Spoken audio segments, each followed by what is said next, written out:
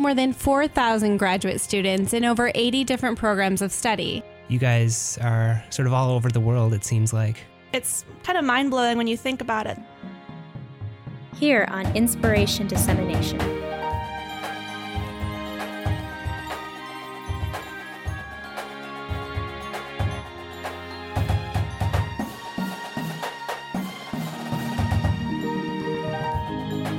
But there's actually photographs of this data set stretching over a much longer period of time.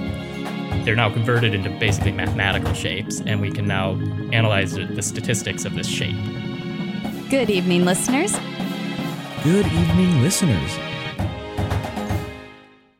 You're tuned in to 88.7 KBVR Corvallis. It's time for another episode of Inspiration Dissemination. I'm Joseph Valencia. And I'm Jenna Fryer. At Oregon State, we have more than 4,000 graduate students and postdoctoral fellows in over 80 different programs of study. And here on Inspiration Dissemination, we feature the research and personal stories of one of these students each week. If you're a graduate student or a postdoc at OSU and you're interested in coming on the show, or you just want to find out more about all the awesome things going on at Oregon State, check out our blog at blogs.oregonstate.edu/inspiration, where you can find out all about our up-and-coming guests and link to our Twitter and podcast pages. Inspiration Dissemination is recorded live, and today we are very excited to be joined by Christopher Cousins, a fourth-year PhD student in the Department of Fisheries and Wildlife. Welcome, Chris. Hi, thanks for having me. Yeah, it's great to have you. So why don't we get right into it? Can you give us a pitch about kind of what you're here at Oregon State to do? Yeah, sure. Well, I work with torrent salamanders, which are a family endemic to the Pacific Northwest. They're found nowhere else in California, Oregon, and Washington. And I think most of my graduate research work is aimed around improving the ability to do like effective conservation and management on the species, but kind of pulling a step back, not just on the species, but on the ecosystems in which they live. And those are headwater streams in the Pacific Northwest. So headwater, for those of us who aren't familiar with the term, can we talk about what that is? Yeah, absolutely. So headwater streams are, when you think about a stream system, these are the segments that are all the way up in the mountains where the source of water that then flows all downstream is. So they tend to be somewhat high elevation and kind of characterized by a lot smaller flows than what you'd be expected, to see otherwise. When I tell a lot of people that I do stream work, I think a lot of what they think of is maybe the Mackenzie or even some of the smaller tributaries of the Willamette or something like that. And a lot of the streams that I work in, have maximum depths of 1 to 2 feet. So we're talking about pretty like low flow, but very cold and very steep and highly oxygenated streams. Interesting. So a different environment than what you would normally think of for like a larger body of water, like a river. Yeah, exactly. And a lot of these streams are in somewhat hard to get to places. So one of the cool parts of my research is being able to see areas that I wouldn't otherwise see, just because they do tend to be pretty remote. So prior to us chatting, I didn't even know there were salamanders that lived in the Pacific Northwest. So what importance do these species play in the Pacific Northwest, and like why are you specifically studying them? Yeah. As a whole, salamanders, play a lot of different roles. They occupy a lot of different habitats. You generally have like the wetland species, the kind of prawn breeding species, like northwestern salamanders, the kind of larger river species like the Pacific giants, and then this kind of smaller species like torrent salamanders that are up in fishless streams. And so they play a lot of roles, but the ones that I study specifically live in fishless streams, and so they tend to be one of the dominant predators in that system. So they're really important for kind of controlling like macroinvertebrate populations. And headwater streams, as I mentioned, are really small. And so that means that the linkage between the streams and then the upland riparian forest, just the forest along the river, is a lot stronger than what you would see at maybe a larger river. So in addition to being, just important predators, they're also important prey items for, species like birds. And also shout out to Marie Tosa in my department for finding out that spotted skunks eat a lot of torrent salamanders, which is unfortunate, but we're still friends. And so, yeah, they're important, at in kind of multiple trophic levels. Well, if people listening haven't checked out our blog yet, they are absolutely adorable. And this is the best picture I have seen all day. So thank you for gracing my screen with this. And taken by our guest himself.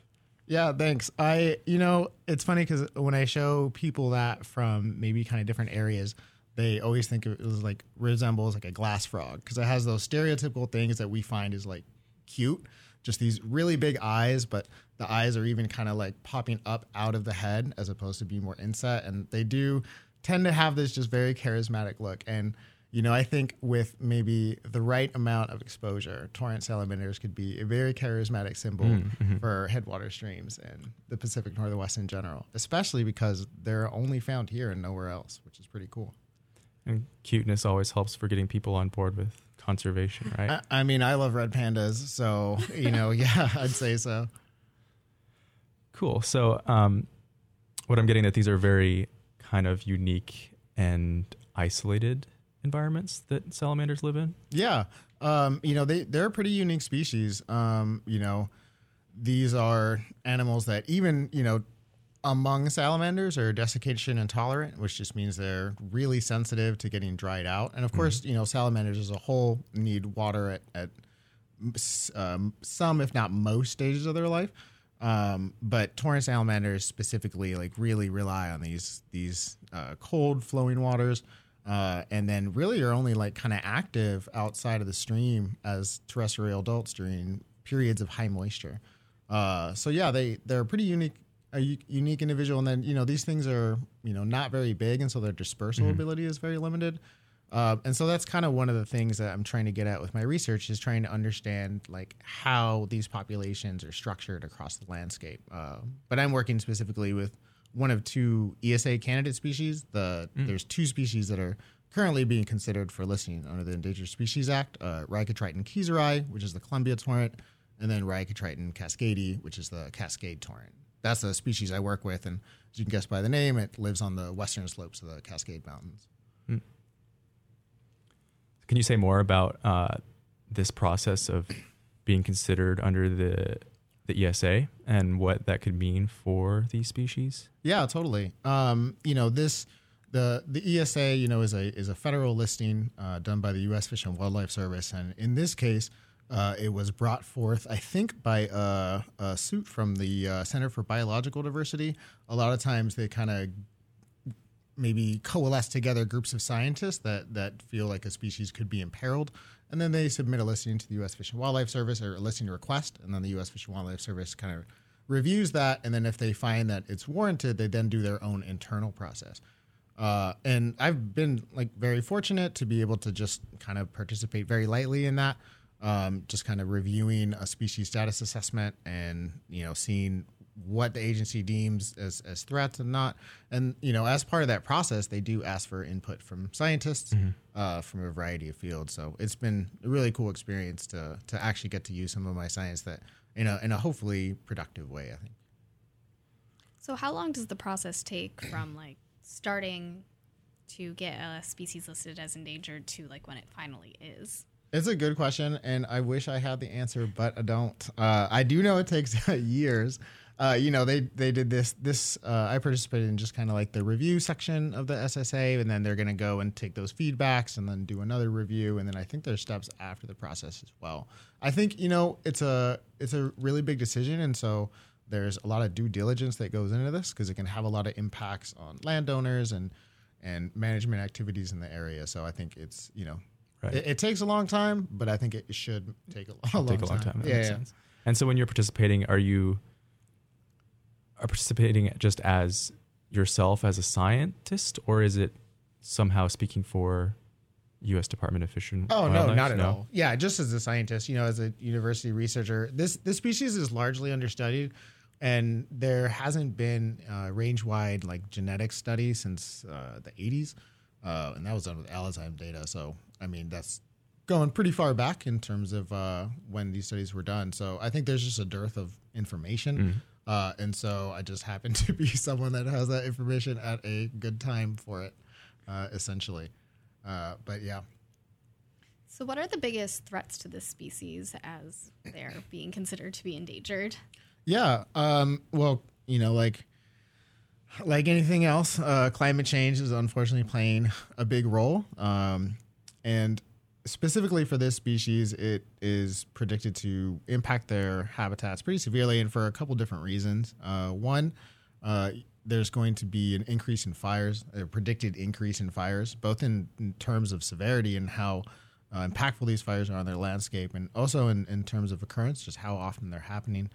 And fires can be pretty harmful. As you can imagine, a fire going through the stream probably isn't the greatest thing. No. But there are immediate effects and then after effects as well, where kind of, you have immediate effects of increased stream temperature. And then after that, you get kind of increased sedimentation. So there's a lot more sediments moving through the stream.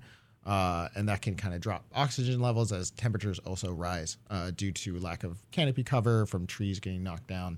And similarly, that's why kind of logging is thought to also play a bit of a role in impacting the species, primarily due to that loss of canopy cover that, trees shade a stream. And as those trees get knocked down, the stream raises in temperature. But there's also other things like, a loss of snowpack. Like I said, these are big headwater streams. And so a difference in snowpack can affect them just by changing how much stream flow there is and spread out over the year. And a lot of models show that, these streams are predicted to have larger lengths of dryness or no water available, which of course would, impact the species in terms of desiccation. But even just for something like development, their eggs take a very long time to develop and they need that flowing water. So it could potentially have impacts on their ability to breed as well. Interesting. So do we know much about the long-term trajectory of conservation efforts, or is that kind of contingent on what we find? And I know we'll get into your specific slice of the research in a second. But yeah, sure. There's a lot of people doing a lot of really great work right now. I think like Northwest CASC, which is the Northwest Climate Adaptation Science Center, is doing a lot of work looking at like refugia. So kind of, using models to identify places where torrent salamanders are doing well now, and then using projected and predicted values to then kind of identify where they will be in the future. So I'm looking up to one of my committee members does some of that work, Dr. Lindsay Thurman, and so been able to kind of learn a bit about that, which has been great. So there are people doing work there, and it's hard to say really what the future holds. If it's listed, obviously there's going to be kind of greater protections in place than if not. But the species is listed at like the state level, I think, in Washington. So there is some active research being done from a lot of parties. All right, so maybe let's turn to your involvement in it. So what does it look like throughout the course of your PhD? Talk more about your projects, basically. Yeah, totally. So kind of the first thing I did as part of my PhD was working with Dr. Lindsay Thurman and some of the committee members, Dr. G. Olson, and trying to find a way to detect this species using environmental DNA. And I guess I'll just kind of like briefly introduce eDNA and what that is for the audience. I think it's really cool. And I forget how cool it is until I explain it to people that don't do it. And they're like, well, that's pretty cool. But so we can take water samples, so just samples from the streams in which they live, and then run them through like a very fine micron fine filter and take that filter and then extract genetic material from it. And so our project was kind of developing the molecular tools needed to be able to detect two species, the two ESA candidates, Columbia and Cascade torrent, using this eDNA. And so that first chapter was a lot of field work, going to these different sites, trying to, do physical surveys and then pair them with eDNA surveys to, see if what we were finding with our molecular methods actually corresponded with what we could physically find on the ground. And so far it's worked pretty well. I think that's taking up a good chunk of my time right now, trying to get that wrapped up. And then the second chapter is more of a population genetics approach, taking samples from across the range of Cascade torrent. So that's south east of Eugene, kind of near Westford, which is kind of near Oak Ridge, if you know where that is, and then all the way up and just south of Mount Rainier, so kind of around Packwood, Randall, that area. And so it was a again, a lot of driving and a lot of navigating forest roads, which, Google Maps is an option, and Topo Maps are no cell service, unreliable often. No, and even when you have it, it's tough. Driving out there is can be pretty wild and pretty hairy. I mean, there was definitely a time I remember at the Gifford Pinchot where I was up with someone trying to find samples following this road, and it was the only access point to a site. And it just getting just more and more sketchy as we kept going, like bigger washouts that we were driving over, like single lane. And finally we got to a point where the road had just collapsed and we're like in a huge, like kind of U-shaped canyon. And then I had to reverse like a mile or two, like down, and to turn around. Yeah. So some hairy stuff, but really rewarding when it works out.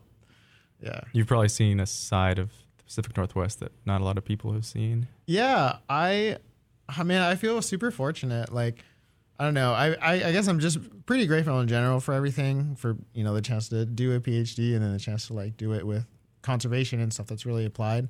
But yeah, another thing that I'm just really happy about is being able to see kind of that area. I mean, that wasn't a part of the Gifford Pinchot that like I doubt many people have been. Even getting to see some stuff in the Columbia River Gorge, which is my favorite part of Oregon and where I fell in love with like amphibians and the gorge in general. But even parts back in there, which are a pretty deep hike in, and I think are off the beaten path. So yeah, that's been a real kind of plus to my research. And it's definitely left me, I think, with kind of a just awe at how varied a lot of these habitats can be, which is pretty cool. So how much of your work split is being in a lab versus being out in the field? Yeah. Well, it tends to be field heavy on the front end. And that's when I'm, collecting samples and doing that. And then on the back end, it tends to be pretty heavy lab work. And it just kind of depends. I think for the first chapter, the eDNA work, it's probably equal-ish time spent in the field versus in the lab. I think on this second part, that's population genetics, it's going to actually be a lot more, not even necessarily in the lab, but just in the bioinformatics part of it. So trying to make sense of all of these huge sequences and figure that out. So yeah, I think as I get deeper into my PhD, the field time gets less, but in a way the projects get more rewarding, which is cool. And that's very cool that you get to see it through to the end of like starting from the field work into the wet lab and then even the computational stuff. Yeah, it's certainly like a gift. I'm very excited about it because I do, especially I hadn't realized like how big, of a deal that was until I talked to other people like agency folk or just people that are, kind of jumping into projects. And it's pretty common for people to get like handed data sets and do something with it. And to have like kind of that personal experience like the whole way through has made it really rewarding, I think. Like, when I do these like genetic analyses, like the number that I see for the site isn't just a number and it isn't just like a discrete population. Like I remember that stream and I remember what it looked like and I remember where it was. And it's really cool to be able to like see stuff and then think back to, what I saw and like how that the road from one site to another and how like that could impact like dispersal, it just gives you, I think, like a different understanding. So is that what you meant by physical survey then? Like your observations about a particular stream or whether you saw a salamander there or stuff like that? Yeah, I guess I should explain a little more. On that first chapter when we were doing the eDNA work, we would do eDNA surveys, again, just collecting water, and then most of the survey, the finding, so to speak, is done in the lab. But, we wanted to know if like the detection probability would be different depending on stream characteristics. And so when we went to these sites, we'd spend an hour looking for salamanders, combined at the site, doing physical work like lifting up rocks and stuff. But we would also record habitat characteristics, like, what percent of the stream is bedrock versus large gravel versus small gravel, and things like that in order to maybe hope to be able to get at what makes detection probabilities different from one stream to the next. So do you have a specific stream that has your favorite salamanders at, or are all salamanders equal? That's a good question. It's hard to say. I think there's one stream that was very hard to get to, and so it felt very rewarding when I got there. So that was kind of a favorite one. And the salamanders were like a lot of large adults. One of the things I have to think about if I'm collecting samples for genetics is I get worried that I'm going to collect like siblings or parent offsprings, and then you'd have to throw them out because you can't have, like genetically related individuals and throw off your analysis. And so when I go to places that just has like a lot of big adults, I'm like, well, I feel like the odds that these are related a family. is pretty low. No, well, I mean, if it's like, I don't think they're going to be like related, Right. Okay. But maybe that's just me. Yeah. And there is like morphological like variation across the range. So like some look different than the other. But I think it's more of just like how cool the habitat was that I remember one stream from the next, Yeah. So, what's the difference between that eDNA chapter and the population genetics that you're now moving into, maybe? Yeah, the eDNA is really focused at, can managers use this tool to detect salamanders in the stream? Which, if they do become ESA candidate species, there's going to be a lot of more monitoring that needs to be done. And I think that has just kind of different questions and different goals. And like one of the goals being, torrent salamander sampling has, I think, historically been somewhat of an invasive sampling method. So where you go in and you really have to kind of like start flipping rocks and stuff. And it's not as destructive now, I think, as it was back in like the 80s. You'll read some of the methods and they're like, we just went through and tore the stream apart. And it's like, that's cool. But, after you leave, did they come back? And there's some evidence that like that kind of physical sampling actually impacted suitability down the years. So providing managers with a survey method where you just take a sample of water and you leave the stream undisturbed is a pretty cool thing to do. Whereas the second chapter is much more focused on kind of answering the question of like, where are there genetically distinct populations on the landscape? And the reason why that's important is because you would want to, for conservation or for management, manage those populations separately. If you're seeing evidence of this strong structure, this strong differentiation between one population to the next, without doing like functional genomics or something like that, you can still kind of surmise that there's likely some kind of localized adaptation. Maybe conditions are different for this population than for that, and so that's why they've evolved to deal with those habitat characteristics differently. And especially as like we need to start identifying kind of places where the species will persist on the landscape in order to just prioritize, funding. I mean, you can't save everything, but you want to try and save the most important spots. Kind of finding these pockets of like high genetic diversity is really important for that, because it gives you a metric with which you can say, this area seems to have a much healthier population than perhaps this area, or, this area, because it has higher genetic diversity, possibly has a higher capacity for resilience. I think there's a ton of studies that show that genetic diversity is linked to like resilience and disease mitigation and stuff like that. So I think, they're answering like two fundamentally different questions. Sure.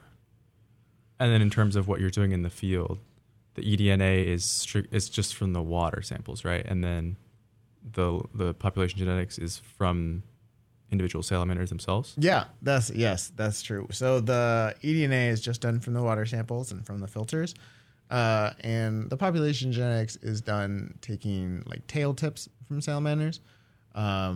We actually did like a pretty, I'd say, comprehensive literature review to try and find out the best way to do that ethically, working with IACUC, which is the Institute for Animal Care and Use center at OSU, and had back and forth trying to figure out like what was the right length to take, what's the best way to take the tail tip, and worked on finding kind of a monitoring piece of that as well to make sure that anything we took tissues from was fine and to be released. And having done all of the sampling, I mean, with other people, but having been present for all of it, I can say that all of the salamanders survived and went back to their respective hiding places. So it was good. And the tails grow back, right? How hard is it to like catch a salamander? Because I feel like they're Kind of squirmy. Yeah, and that's where the habitat really plays a key role. Because, I spend a lot of my free time just out looking for stuff anyways. And, when you're in those deeper streams, trying to catch something is very difficult as they disappear quickly. But in these small streams, they don't have that many places to go, and they're kind of small. So it's not as hard as you might think, though there have been many frustrating occasions where you try to catch one and it just goes down what looks like under a rock, and then you lift that rock and it turns out it's just this huge network of rocks and you're never going to find them. But it's they tend to kind of like not move that fast. So it's kind of nice.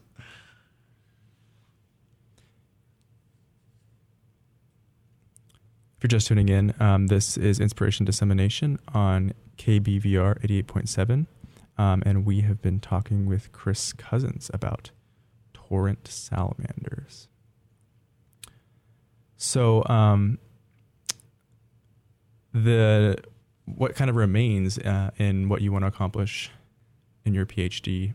Yeah. Well, we have a kind of upcoming study that we're going to do at the H.J. Andrews, which is an experimental, like long-term research site. One of the founding of that LTER network, which is nationwide.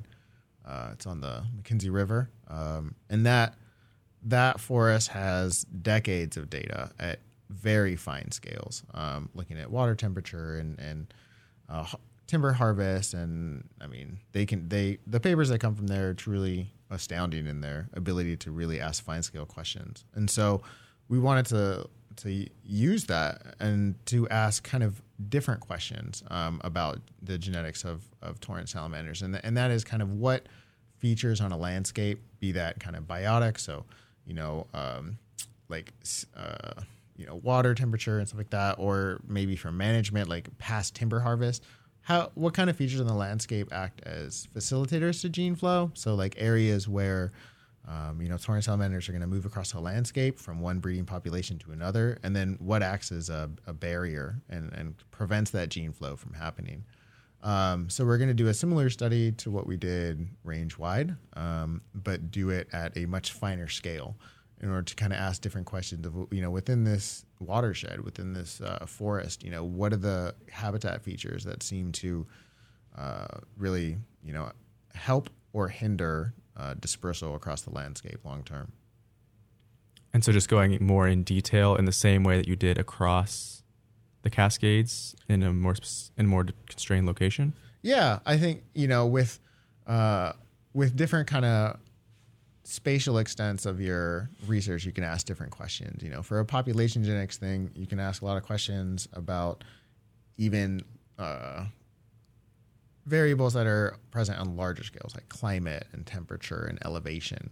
But to get at things like stream temperature within a stream, or ground flow of water moving subsurface within a stream, or really fine scale localized temperature covariates that aren't at like this 30-meter wide, like raster data, you can really get much more at like the fine scale of what on a landscape helps impact gene flow. And I guess the reason why that would be important is, for the broad scale questions, those are still very important in trying to understand, like, across the entire range, what patterns are you seeing? But, for like a manager, they can't impact, say, precipitation or something like that. But knowing on a very fine scale, what about this type of timber harvest and this long after timber harvest and this kind of road, and temperatures at this scale versus that, it gives people much more of an ability to kind of maybe predict where they are, either to like kind of hone survey efforts or to really focus conservation action on protecting those corridors that are important for movement and then long-term persistence of the species. All right. So how did you become interested in salamanders, fisheries, and wildlife? I think you went to Oregon State as an undergrad, right? Yeah. I mean, I've always really liked animals and really liked amphibians, and I just didn't know this was like a career for the longest time. I grew up in Japan mostly as a kid, and so like my childhood was very much spent running around outside, like looking in the rice paddy right next to my house at one spot, or different parts of the forest. And so I really grew up with kind of being surrounded by nature and always being curious about it. And like I distinctly remember being like 8 or 9 years old and like pulling all of the frogs out of the tide pool next to my house, and then taking all of the measurements and trying to find out like what was the biggest one and what was the smallest one and all this stuff. And it's something that I always wanted to do, but I didn't know, like I never had any, I guess, like role model or even just figure that was a wildlife biologist in my life. You know, like I said, I grew up in military bases, and so that was like the culture I was exposed to. And, you know, I didn't move back to the States until after high school. I lived in Iceland too, though that was any amphibians there? A lot less wildlife in general. I saw Arctic fox once, which was cool, but the zoo had sheep. So I think that tells you all you need to know.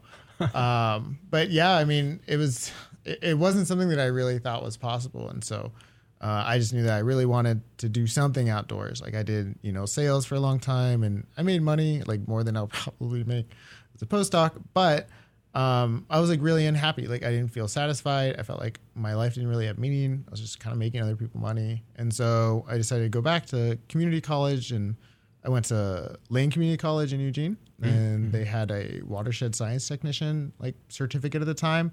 And I was like, well, I'll just do this like, you know, 2-year certificate, and I'll get like a tech job, and I'll be happy, you know? And then I did that, and it was fun. And then the people there were like, you know, you should really do like a bachelor's. Like you seem like you really like this. And I was like, okay, sure. And I did the dual enrollment program, and then did Lane and OSU, and got a bachelor's. And while I was doing the bachelor's and like getting involved in working for a lab and doing some undergraduate research and stuff, some of the profs were like, you know, like you would probably do really well in grad school, and you would enjoy it, and it sounded really cool. So I kind of jumped on it, though it was, you know, like none of my American family has ever been in grad school. And I mean, growing up, I mean, my dad didn't have a college degree until after I graduated, because military guy, enlisted. And so it, you know, it wasn't like a thing. And it still feels weird being here in many ways, but I really like it, you know. That's great. So there were these people around you that saw potential and encouraged you to keep going at each step. Yeah. I mean, there's, you know, I've had like the really good fortune to have a lot of really like positive and just like great people as mentors around me. You know, as an undergrad, I needed work, so I found a work study position in the Levy Lab, doing carnivore like scat work. So like the whole thing was like you would like take these like wolf scat, and then you'd pick them apart, and you'd try to identify the prey species based on like the hair that was in it, which like, if that doesn't sound hard, it is, you know. It does sound hard. It was very difficult. It was like we would take these hairs and put them in like nail polish, like clear nail polish, and then pull them back. And then the patterns that the scale would leave, we would look under a microscope. So it was very thing. But it was fun for me. So I just kind of stayed there, and the lab head, like Jen Allen, like kind of took me under her wing and started showing me some more genetics techniques. And those are the techniques that I essentially got me to be competent enough to get that kind of first chapter position of doing eDNA stuff. And yeah, I mean, like, you know, another undergraduate research thing was with Dr. Jenny Urbina. She was another great role model, like the first scientific publication that I was a co-author on, I did with her. I've been surrounded by a lot of really great people that like it's cool that I found them now. And, but yeah, it's wild when I think about it a little bit of like, what, yeah. So you mentioned obviously going down the traditional postdoc route, but if you could in the future have any job or like make your own job, what would you do? Yeah. I really like doing research. I think it's really cool. It's like, I don't know, like the feeling of like, you know, being able to like kind of ask this question and then collect this data and then do this analysis and kind of get more insight about a system is really, really cool, and I want to continue doing that forever, hopefully. I don't know if academia is the right way for me. I don't know if I'll ever truly feel comfortable here. Maybe that's wrong, but I think if I could like pick anything, it would be kind of like a co-op position where you work with the agency, but then you kind of have an office and position at a university. And so, because I do think it would be cool to kind of help other people who maybe like didn't have experience get more experience in the field. But I just want to like keep doing research a lot. So kind of have a foot in both worlds of government and research. Yeah. I mean, it's hard for me to choose, anything in life. It's hard for me to choose like what flavor of boba tea I want. And so that certainly would be like the best compromise, Sounds great. Well, we're kind of coming to the end of our interview. Do you have any other questions, Jen? No. So we always kind of close with a couple traditions on the show. One of which is we always ask you, like, what is your favorite, or we always ask the guests, what is their favorite thing about your research? Yeah, my favorite thing about my research is just how like incredibly fulfilling it is. And it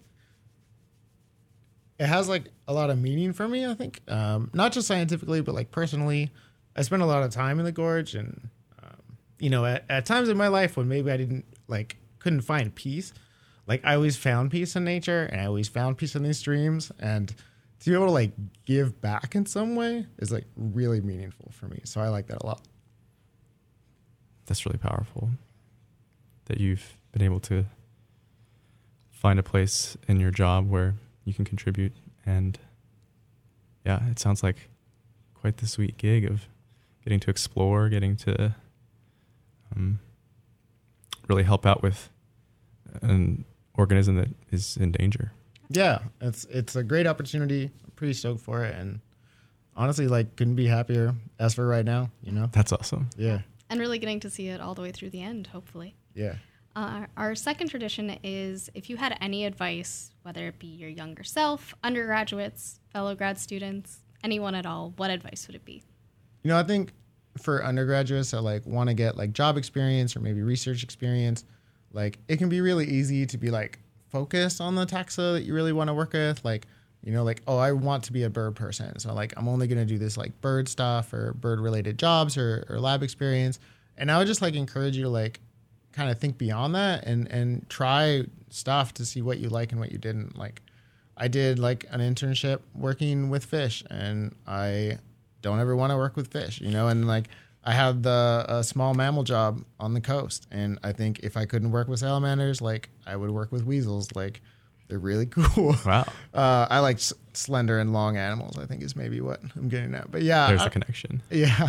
Just try different things, and try, you never know like what a door will take you to, like this undergrad position doing hair work with Levy Lab, like, I wouldn't be in grad school if it wasn't for that. And there's no way for me to know that looking forward, So I think just be open to new experiences and try to get as much experience as you can.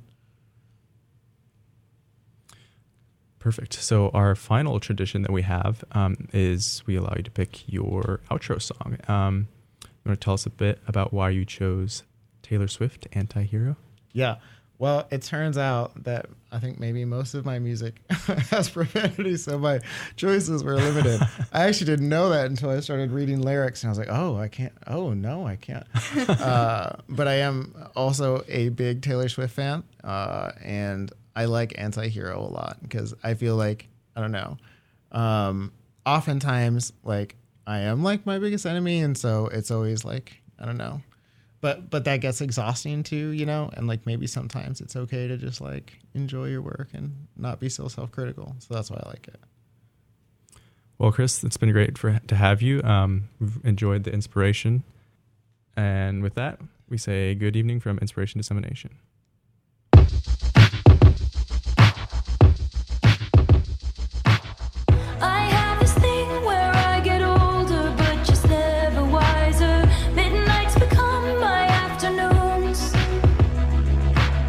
When my depression works